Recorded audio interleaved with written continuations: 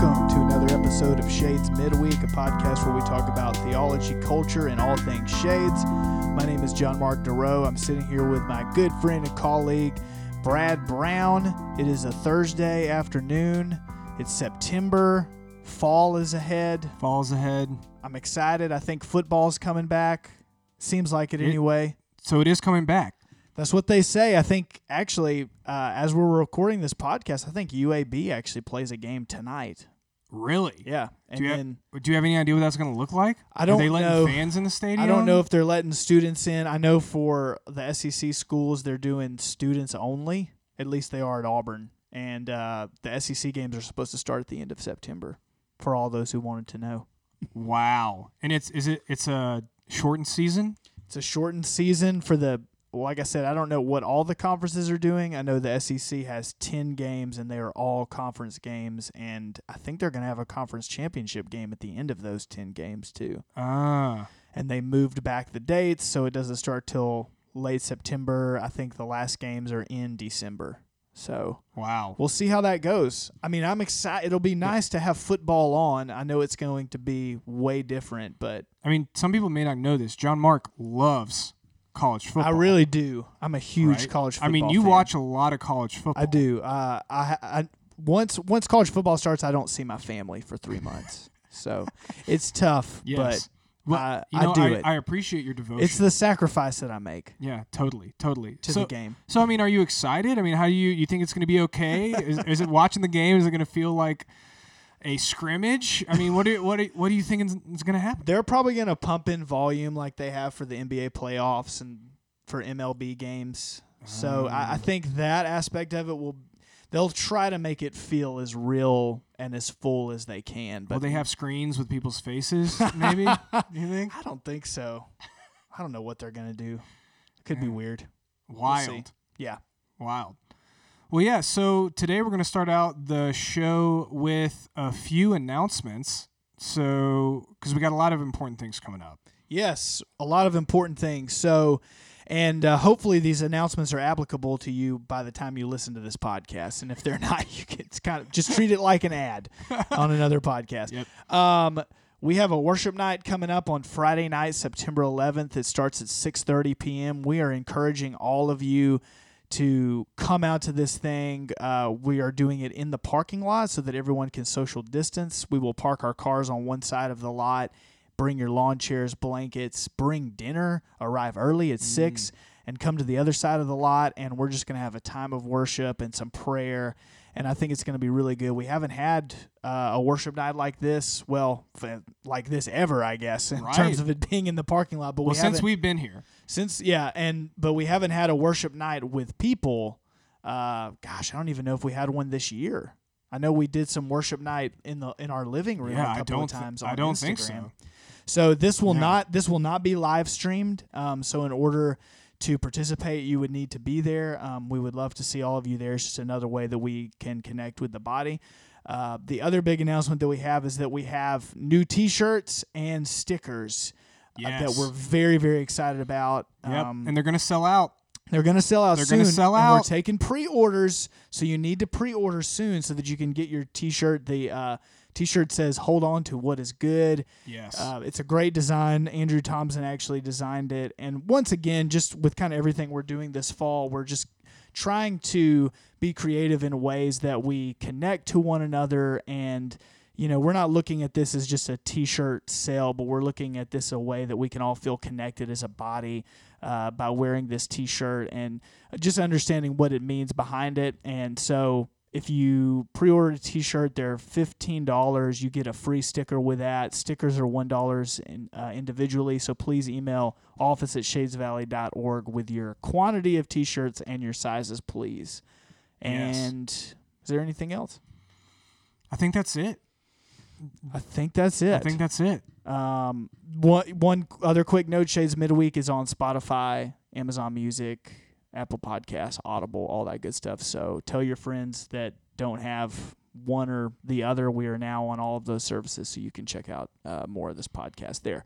So, Brad, tell me what we are doing today. I believe today is special because we are going to do another installment of what we like to call SVCC Greatest Hits, and this will be Volume 2. Yes, Volume 2. And today we will actually be listening to one of my sermons. So clearly we are scraping the bottom of the barrel. We are struggling with coming up with content. And so here we are. I believe this is a sermon you gave in the summer of 2019. Yes. And I do remember it because I was there for this one. Oh, wow.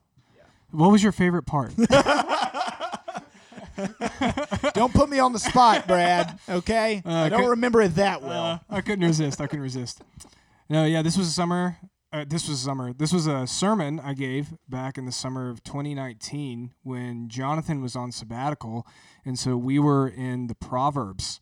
And yes. Yeah, the title of this sermon is "To Be Wise and Angry." The Proverbs talk a lot about anger, and so since in the last episode we talked about politics. Right. We thought that it would be so fitting to follow up with a sermon on anger because is it possible? I don't know how those two correlate. Is it possible to talk about politics and not get angry? And we tried to demonstrate that last week on the podcast, but no, I mean, it doesn't take long when you go online or when you turn on the TV to see that there's a lot of anger in our society. And I think if we're honest with ourselves, there's a lot of anger within us. And the Proverbs give a lot of wisdom on the subject of anger. And so in the sermon, I walk us through four main movements. I talk about the essence of anger, sin's distortion of anger, the healing of anger, and then I end with anger's end date. And so it's really just diving into the Proverbs and the scriptures as a whole to see the wisdom that we see about anger. Beautiful. All right. Well, I think it's going to be a timely message. We are about to play that now, so enjoy. This summer, we have been walking through the Proverbs. We've acknowledged that in our everyday lives, you and I are in desperate need of wisdom. Wisdom for how to act rightly in the midst of all of life's complexity. And the Proverbs is a book that offers wisdom for everyone. But what does it mean to be wise? What does it mean to be wise? Well, according to the Proverbs, the wise person is the ethical person. It's the person that lives righteously and justly in the world. For the Proverbs, the wise person foundationally is the person who fears the Lord. And we have seen that fear of the Lord is this state of awe and wonder and trust and humility before God. That is the necessary starting point for wisdom. That is the path that we must go on if we are to be wise. And we've also seen from the Proverbs that the wise person is what we may call today the emotionally intelligent person. The wise person, according to the Proverbs, is the emotionally intelligent person. Now, emotional intelligence is different from what we often mean when we say that a person is intelligent. Emotionally intelligent people know how to say the right thing at the right time.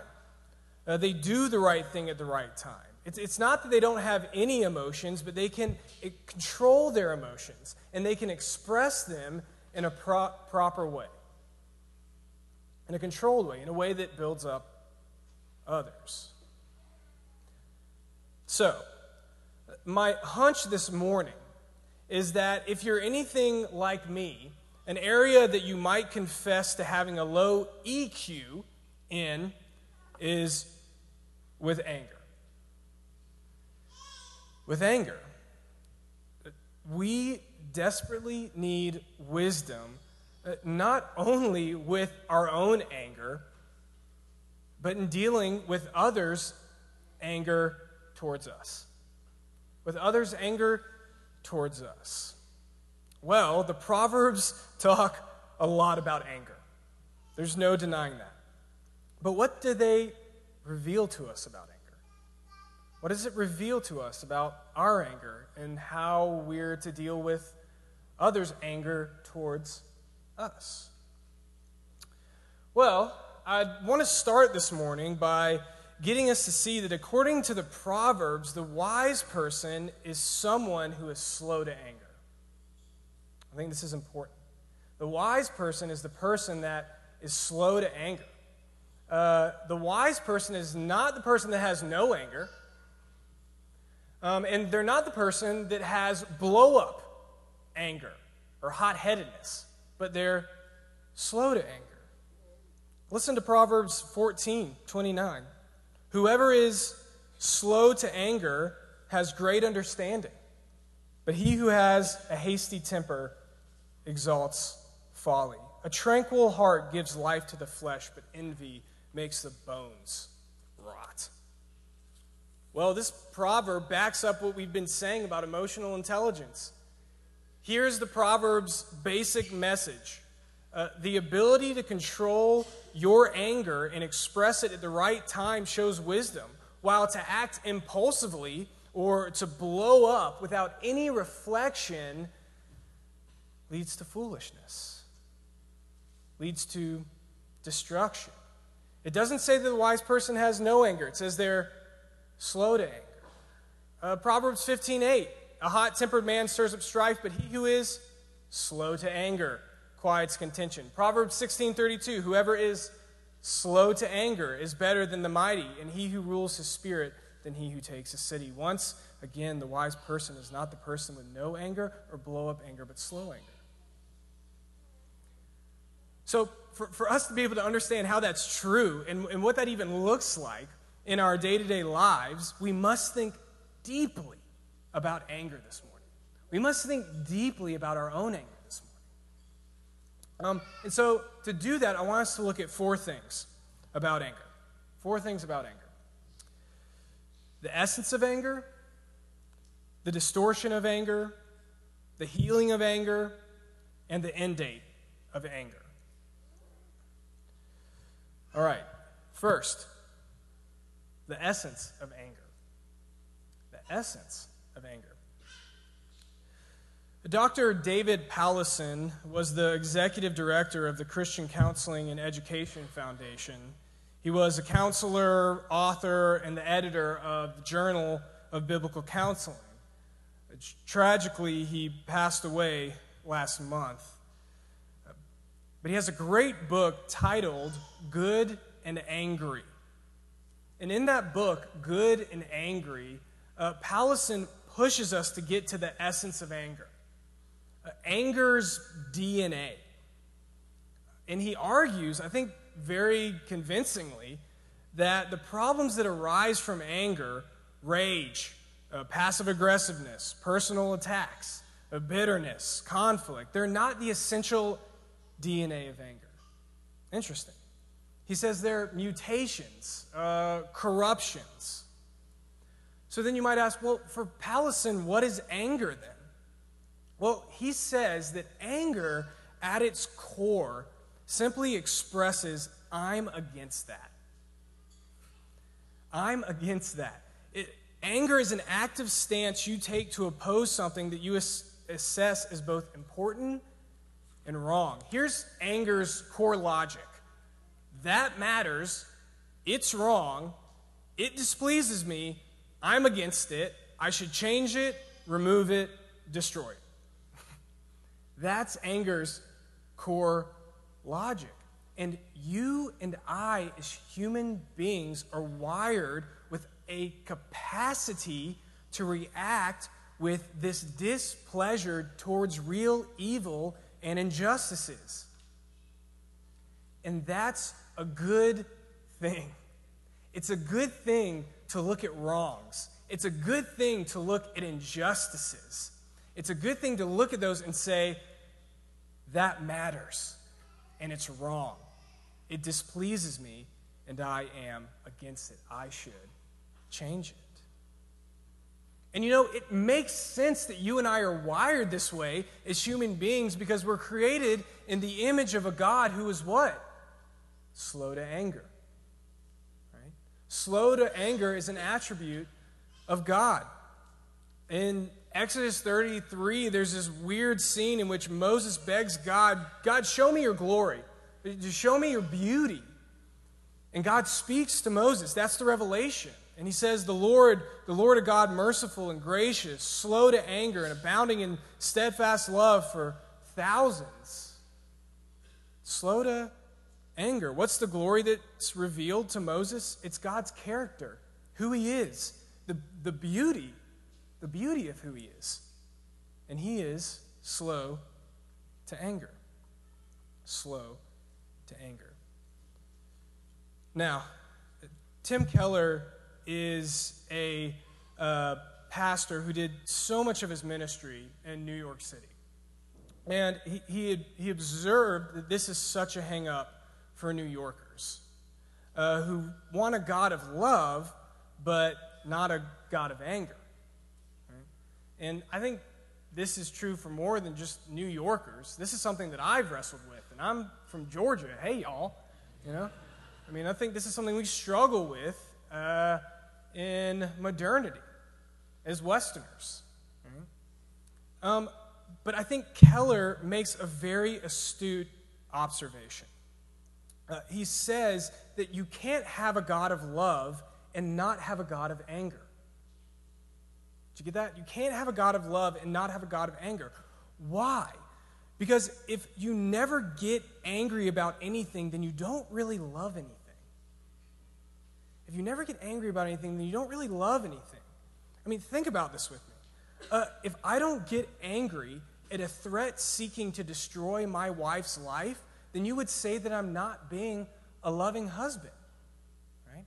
Parents, it's the same with your kids. If you don't get angry at a threat at your kids, right, then you're not a loving parent. We know this. Keller says when he talks about anger that in one degree or another, anger is our response to whatever endangers something we love. We're talking about anger's uncorrupted origin here. We're talking about anger at creation, if you will. Anger is actually a form of love. Anger, this is interesting. I've never thought about it like this before, but anger is love in motion to deal with a threat to someone or something we truly care about. Say that one more time. Anger is love in motion to deal with a threat to someone or something we truly care about. Do you want to see what you really love? You want to see what you really think is valuable? What do you get really angry about? What do you get really angry about? It's interesting when we look at the Gospels, meek and mild Jesus is not apathetic to the needs of this world, but he cares deeply. He gets righteously angry. Anger without sin. In Mark 3, before Jesus heals the man with the withered hand, it says Jesus looked at the Pharisees with anger, grieved at their hardness of heart.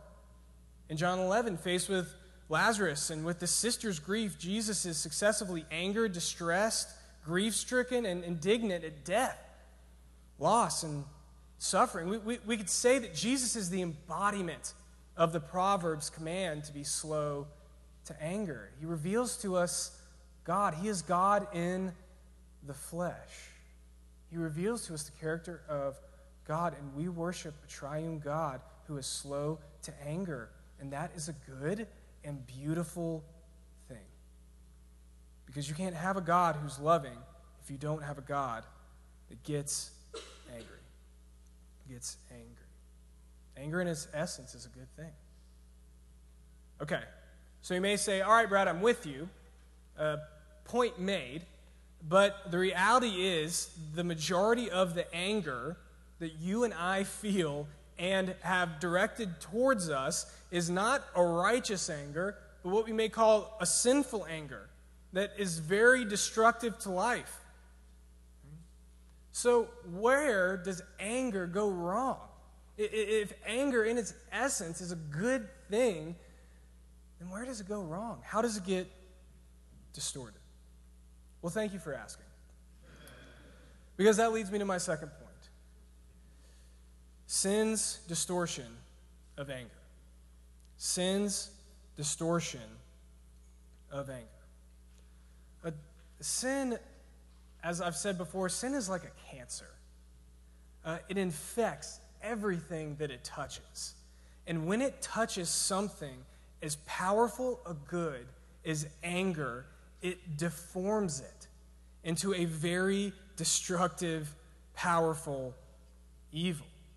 And the scriptures, the Proverbs especially, are well aware of the damage that sinful anger or the hot-tempered person can cause.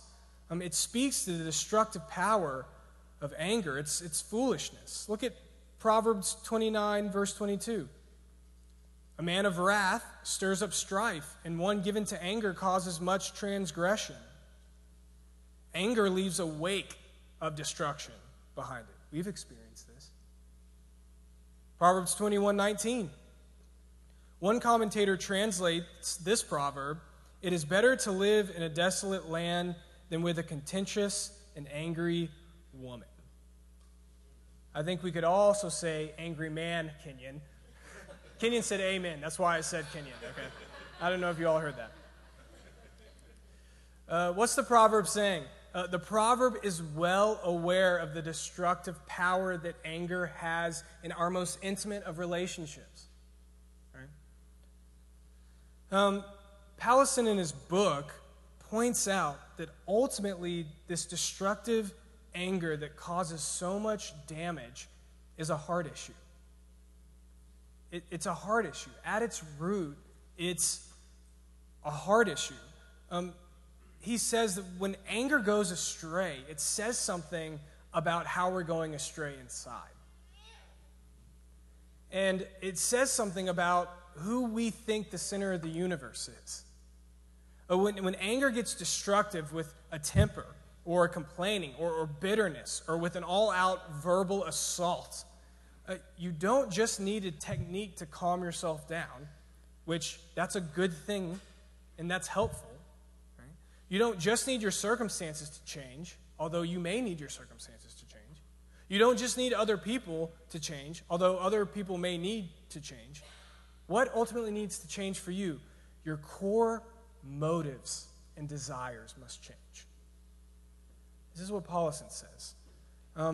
He says that motives are our core values, are our core commitments. Motives reveal our heart.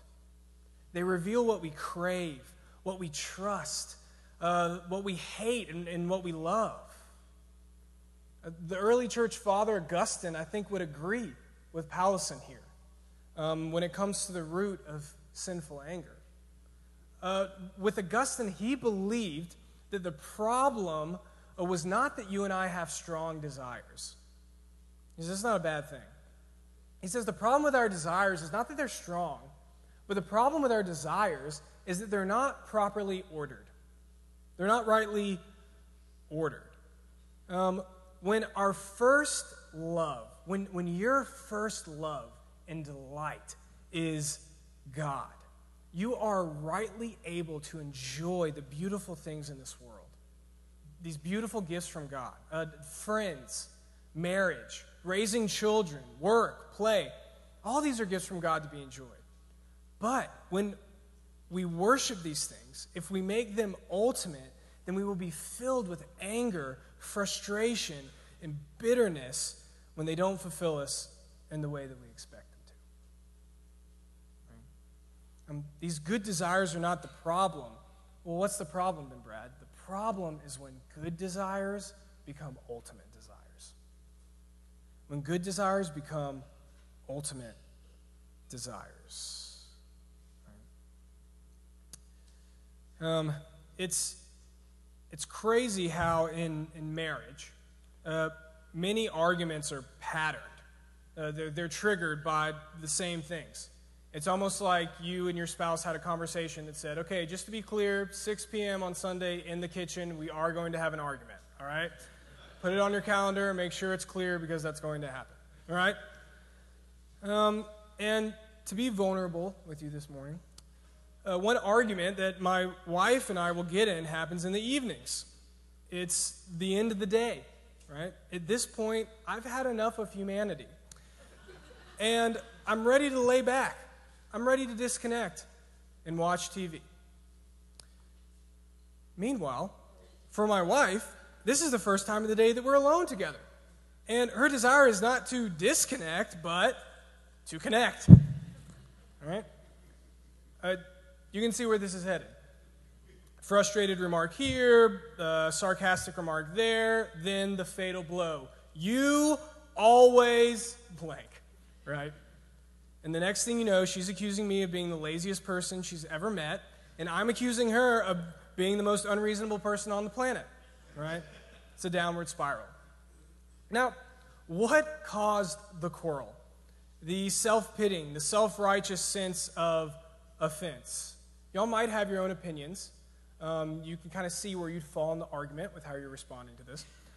But what causes this? Well, at base, what happened was I was ruled by my desire for rest and relaxing.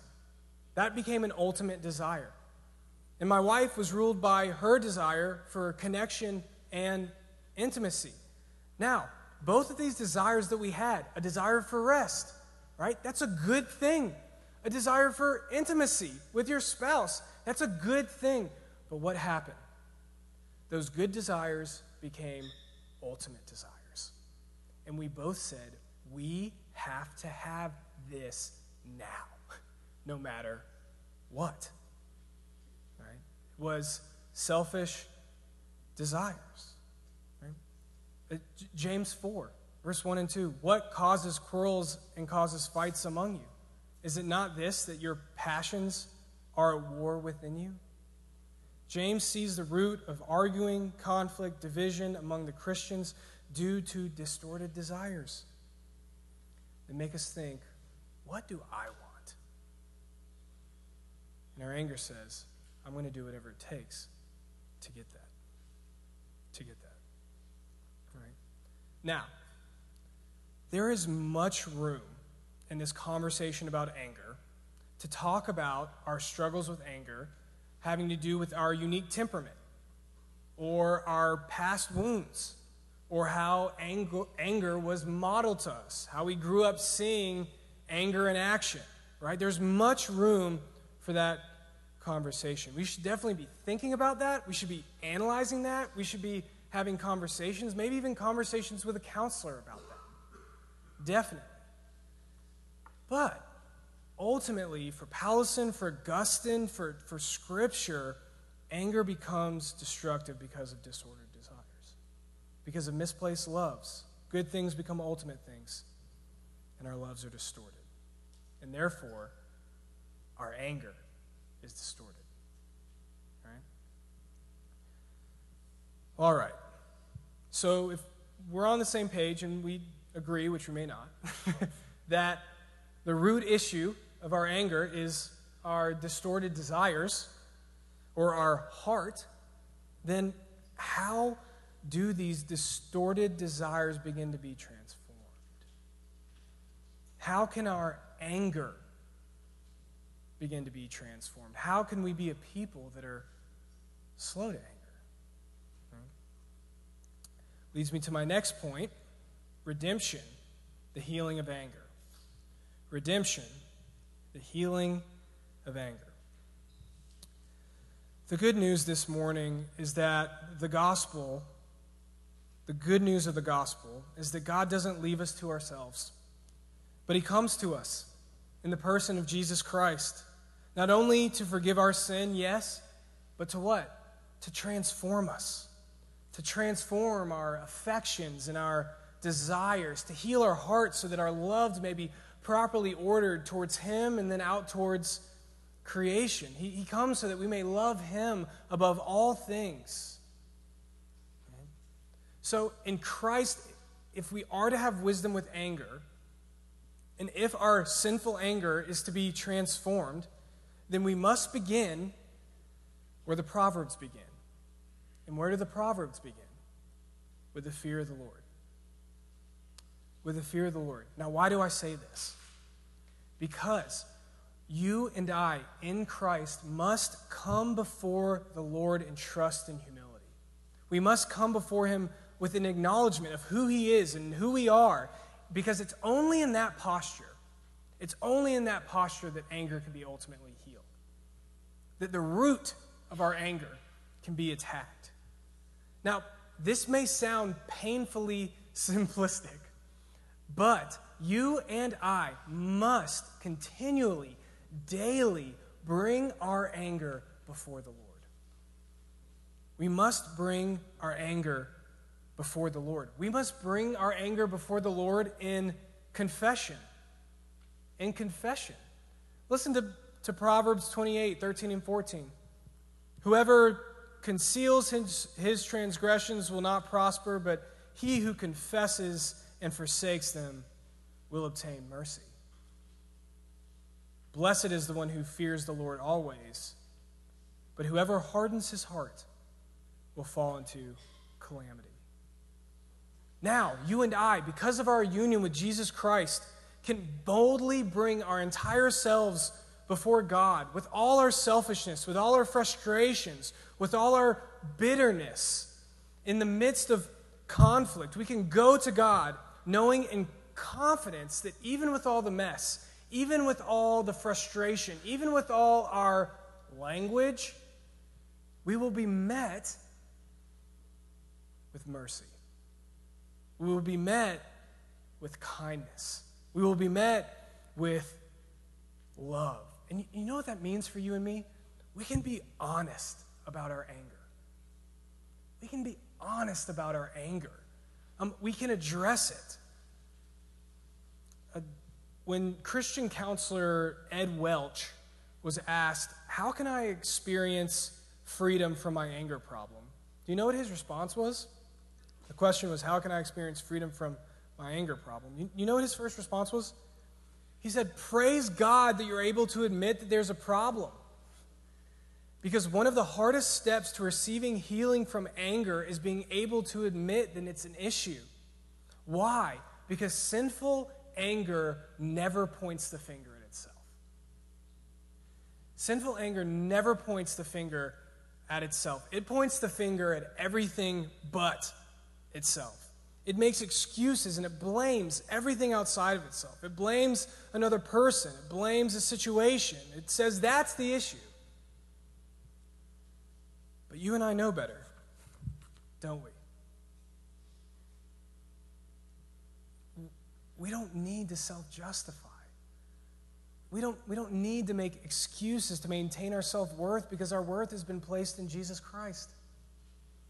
Our belonging to him is where we find ourselves. And so we can admit our brokenness. And there is such a freedom in that. Secondly, not only come before the Lord in confession, but we also must come before the Lord in what I want to say is vulnerability and honesty. We must come before the Lord in vulnerability and honesty. We must bring all of our thoughts and emotions to him. That's what I want to get at. We must bring all of our thoughts and emotions to him. Proverbs 3, 5, and 6, right?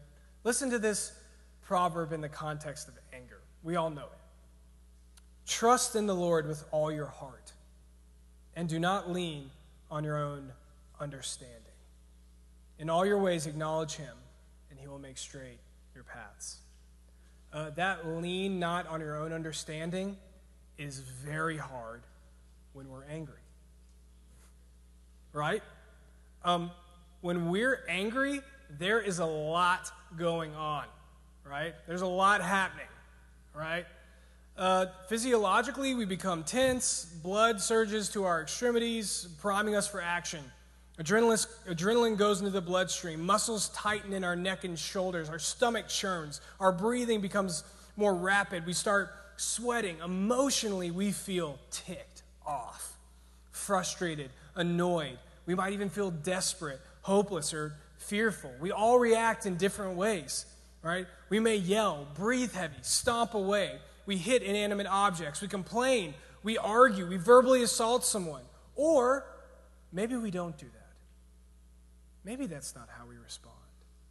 Maybe we're calm, cool, right? We get really quiet. We roll our eyes. We become very sarcastic. We become cold, cruel, calculated. It's like we're the villain in a James Bond movie, just sitting there petting our cat, right? We all have different reactions. But no matter our individual reactions, we're all having an intense conversation with ourselves, right?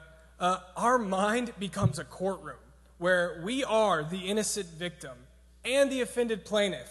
We are also the lead investigator, the sheriff, and the DA putting forth irrefutable charges and evidence. We provide eyewitness testimony, and then we become the judge, the jury, the jailer, and the hangman, ready to administer capital punishment. And all the while, we believe we are thinking so clearly, don't we? But we aren't. There is no justice other than vigilante justice in this courtroom. Powlison notes in his book that angry people always have conversations with the wrong people. We either talk with our irrational selves in the moment, or we vent and gossip and slander with a friend. Not to say that it's bad to talk with a friend when you're angry, but gossip and slander is definitely not productive. Or the worst thing happens, right? What do? We let the person that has offended us just have it, right? Really have it. And we dump everything on to them. But for you and I, our hot-headed anger, our sinful anger begins to simmer when we bring it before who? God. Not the God of our imagination, not the God that we've made up in our head, but the God of the Scriptures. As Christians, we're not to stuff these emotions. That's what some of us do. We stuff these emotions and these feelings that we're having. And we don't express them, we don't talk about it, and then we naively believe that it's not affecting us. Right? That's one end of the spectrum. The other end of the spectrum is what I do, called dumping. And it's where you let whoever the other person is really have it, right? As Christians, we're not to stuff, we're not to dump. Well, what are we to do then? We're to bring everything before God. He can handle it. The crazy thing is, He actually desires us to do it. In that moment of anger, in that moment of irrationality, bring all your crazy thoughts before God. God, I hate them. God, I can't stand them. God, they are crazy. God, this is stupid. God, this is unfair. This is ridiculous. In the Psalms, we even see anger expressed at God. Bring it before God. Bring it before the Father, Son, and Holy Spirit, and see how He will transform your desires. See how He will transform your affections. Now, remember, what is the root of anger? It's our motives. It's our desires, right? It's these core beliefs. And so when we are angry, we need to go before God and start asking questions. What story am I telling myself right now? What do I believe right now about myself? What do I believe about the world? What do I believe about this other person? Why am I so angry right now? What am I attacking? What am I defending? And when we come before God, an amazing thing happens. In the midst of our anger, we realize that we're not God. We realize that we're not God and that our anger does not justify destruction or really letting others have it. No, we go to God with our story, with our courtroom, and He gives us a different story. He gives us a story in which we aren't in the center, but Jesus Christ is in the center. It's not the story of our wrongs, but it's the story of God's grand narrative of redemption and what he's doing. He will meet us there. Bring it all before him. Bring it all before him.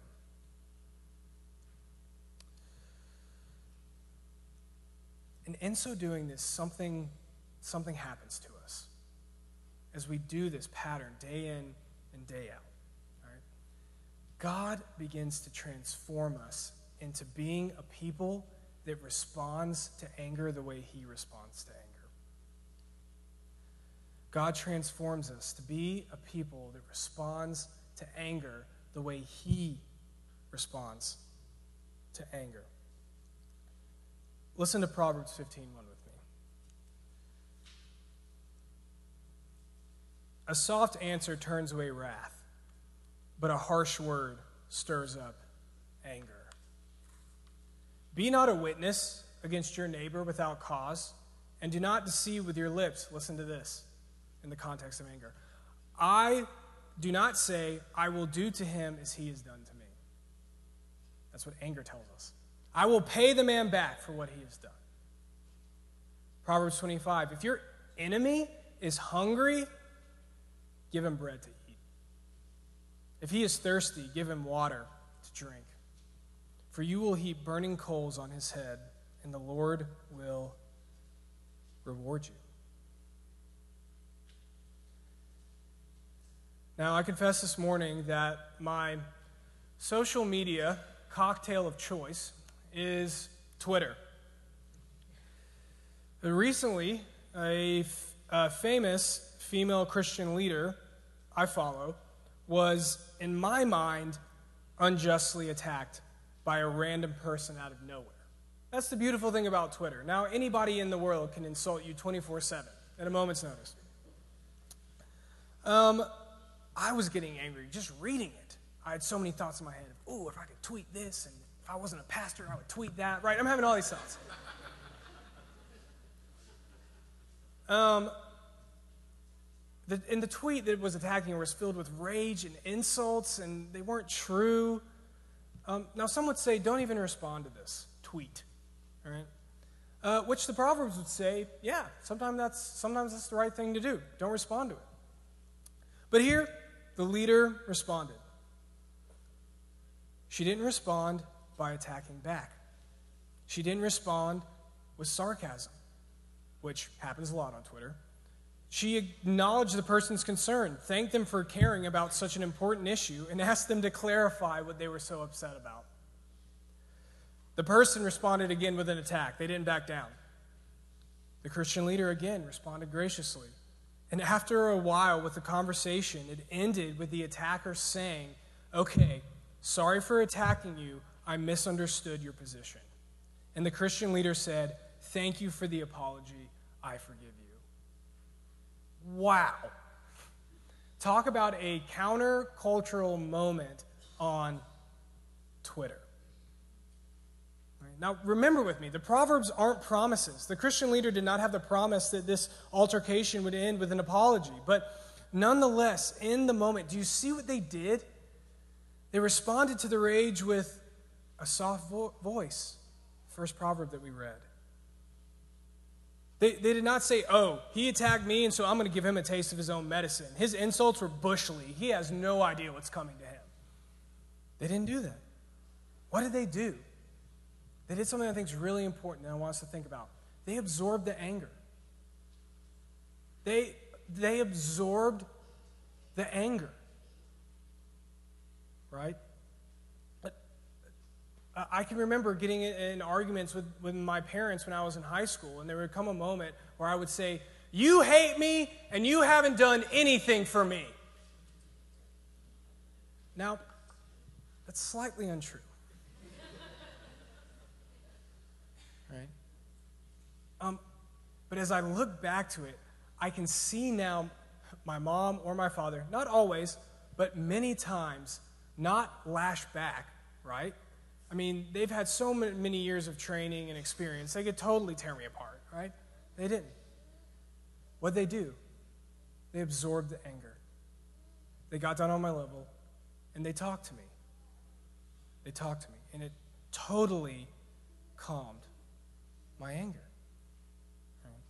Totally calmed my anger. It calmed the rage. So Shades, how do you and I become the type of people that can absorb anger from others and respond not with anger, not giving them what we think they deserve, but responding in humility, in patience, in compassion, and in kindness, even when we're right? Oh, because that's the hardest time. Even when we're right. How can we do that? We can do that because while we were enemies of God, showing no kindness or compassion to him, Christ died for us, forgave us, and bound himself to us, lavishing us with the riches of his grace. On the cross, Jesus not only absorbed our sinful anger towards God and humanity, but he also absorbed the righteous anger of his Father meant for us. He absorbed it all on himself. In and of ourselves, this type of sacrificial, merciful, forgiving love is not possible, but you and I are no longer our own. That's not our identity. We are a new creation in Christ, created after his image, being conformed to his likeness by the power of the Holy Spirit. It is only when we look at the cross that we can be a people that are able to absorb the anger of the world and respond with compassion and kindness, right? But even going further than that, because what does the Proverbs say? The Proverb says to do what? Something that sounds so insane. To bless our enemies. To feed them if they're hungry. To give them water if they're thirsty. So it's not just absorbing it, it's going beyond and blessing. If we are to do this, we must fix our eyes not on our own rights, but on the cross of Jesus Christ.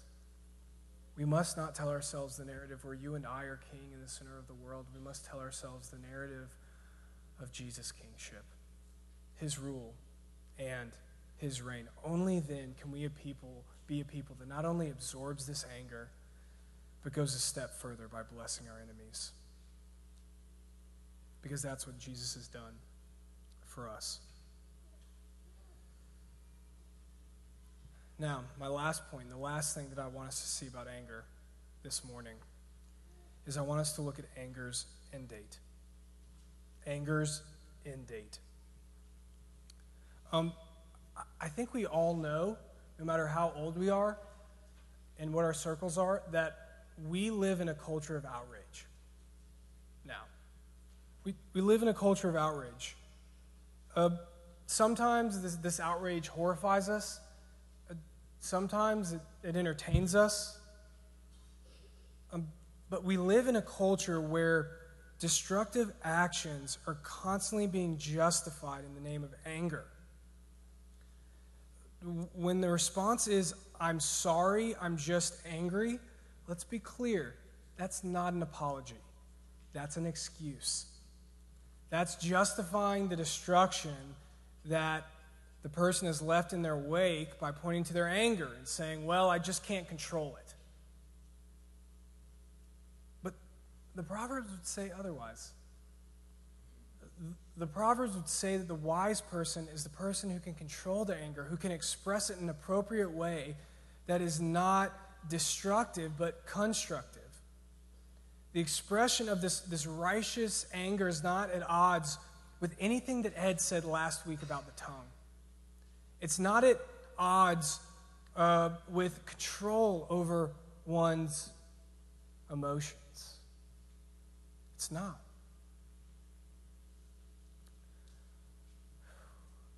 I think the most powerful display, I wasn't planning on saying this, but I feel like it's appropriate. I feel like the most glorious display of righteous anger that I've seen in recent days is the witness of Rachel Denhollander, a Christian.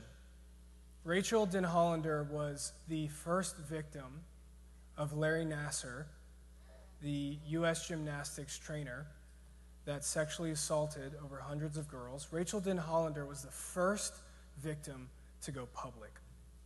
And I would encourage us all today to go to YouTube and listen to the testimony that she gave in court.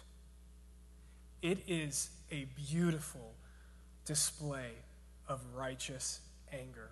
She talks about the need for justice. She talks about the failure of the U.S. gymnastics organization in defending little girls. You can see the anger because that's something to get angry about. She speaks about the justice that Larry deserves for the safety of these little girls. She speaks about putting him away. And right next to that, in her testimony, she also speaks the gospel and says, Larry, even someone like you whose desires are so distorted and so wrong, even you, if you repent, can receive forgiveness because of Jesus Christ. And she said, you can go listen to it. She said, I offer you this forgiveness. What an example of the gospel in our society. What a beautiful picture from our sister, Rachel Den Hollander. That is a righteous anger. You might say, how can Rachel do that? Where does she get the power to do that? Well, we've talked about how she gets the power to do that from the cross, but not only the cross, she gets the power to do that from her future. From her future. Anger and injustices have an end date.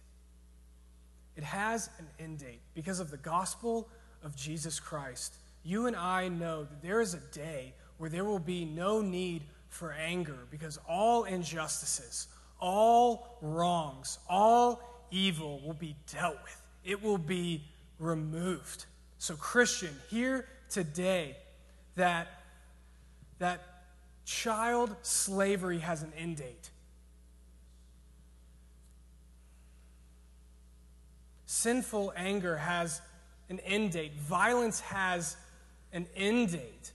Political corruption has an end date. War has an end date. All of these things have an end date because Jesus is making all things new. And one day he will remove every reason to be angry, righteously angry in its totality. That is the future. And anger or a culture of outrage, what does it come from? It comes from a culture of fear. It comes from a culture of hopelessness. Well, church, we have hope. We have such hope because we know the future. We know where the future is headed. So may that empower us to deal with our anger, to address the wounds that cause our anger, and to be a people who are slow to anger, a people that go into the world with a righteous anger, the anger of Rachel Den Hollander, an anger that is just but is merciful and compassionate and kind. May we do that for the glory of Jesus Christ. Amen. Well, thank you so much for listening. My prayer is that the Holy Spirit would take my feeble words and use them to glorify Christ and to minister to your hearts. So if you have any thoughts or you have any questions, we would love to hear from you. So please shoot us an email at midweek@shadesvalley.org.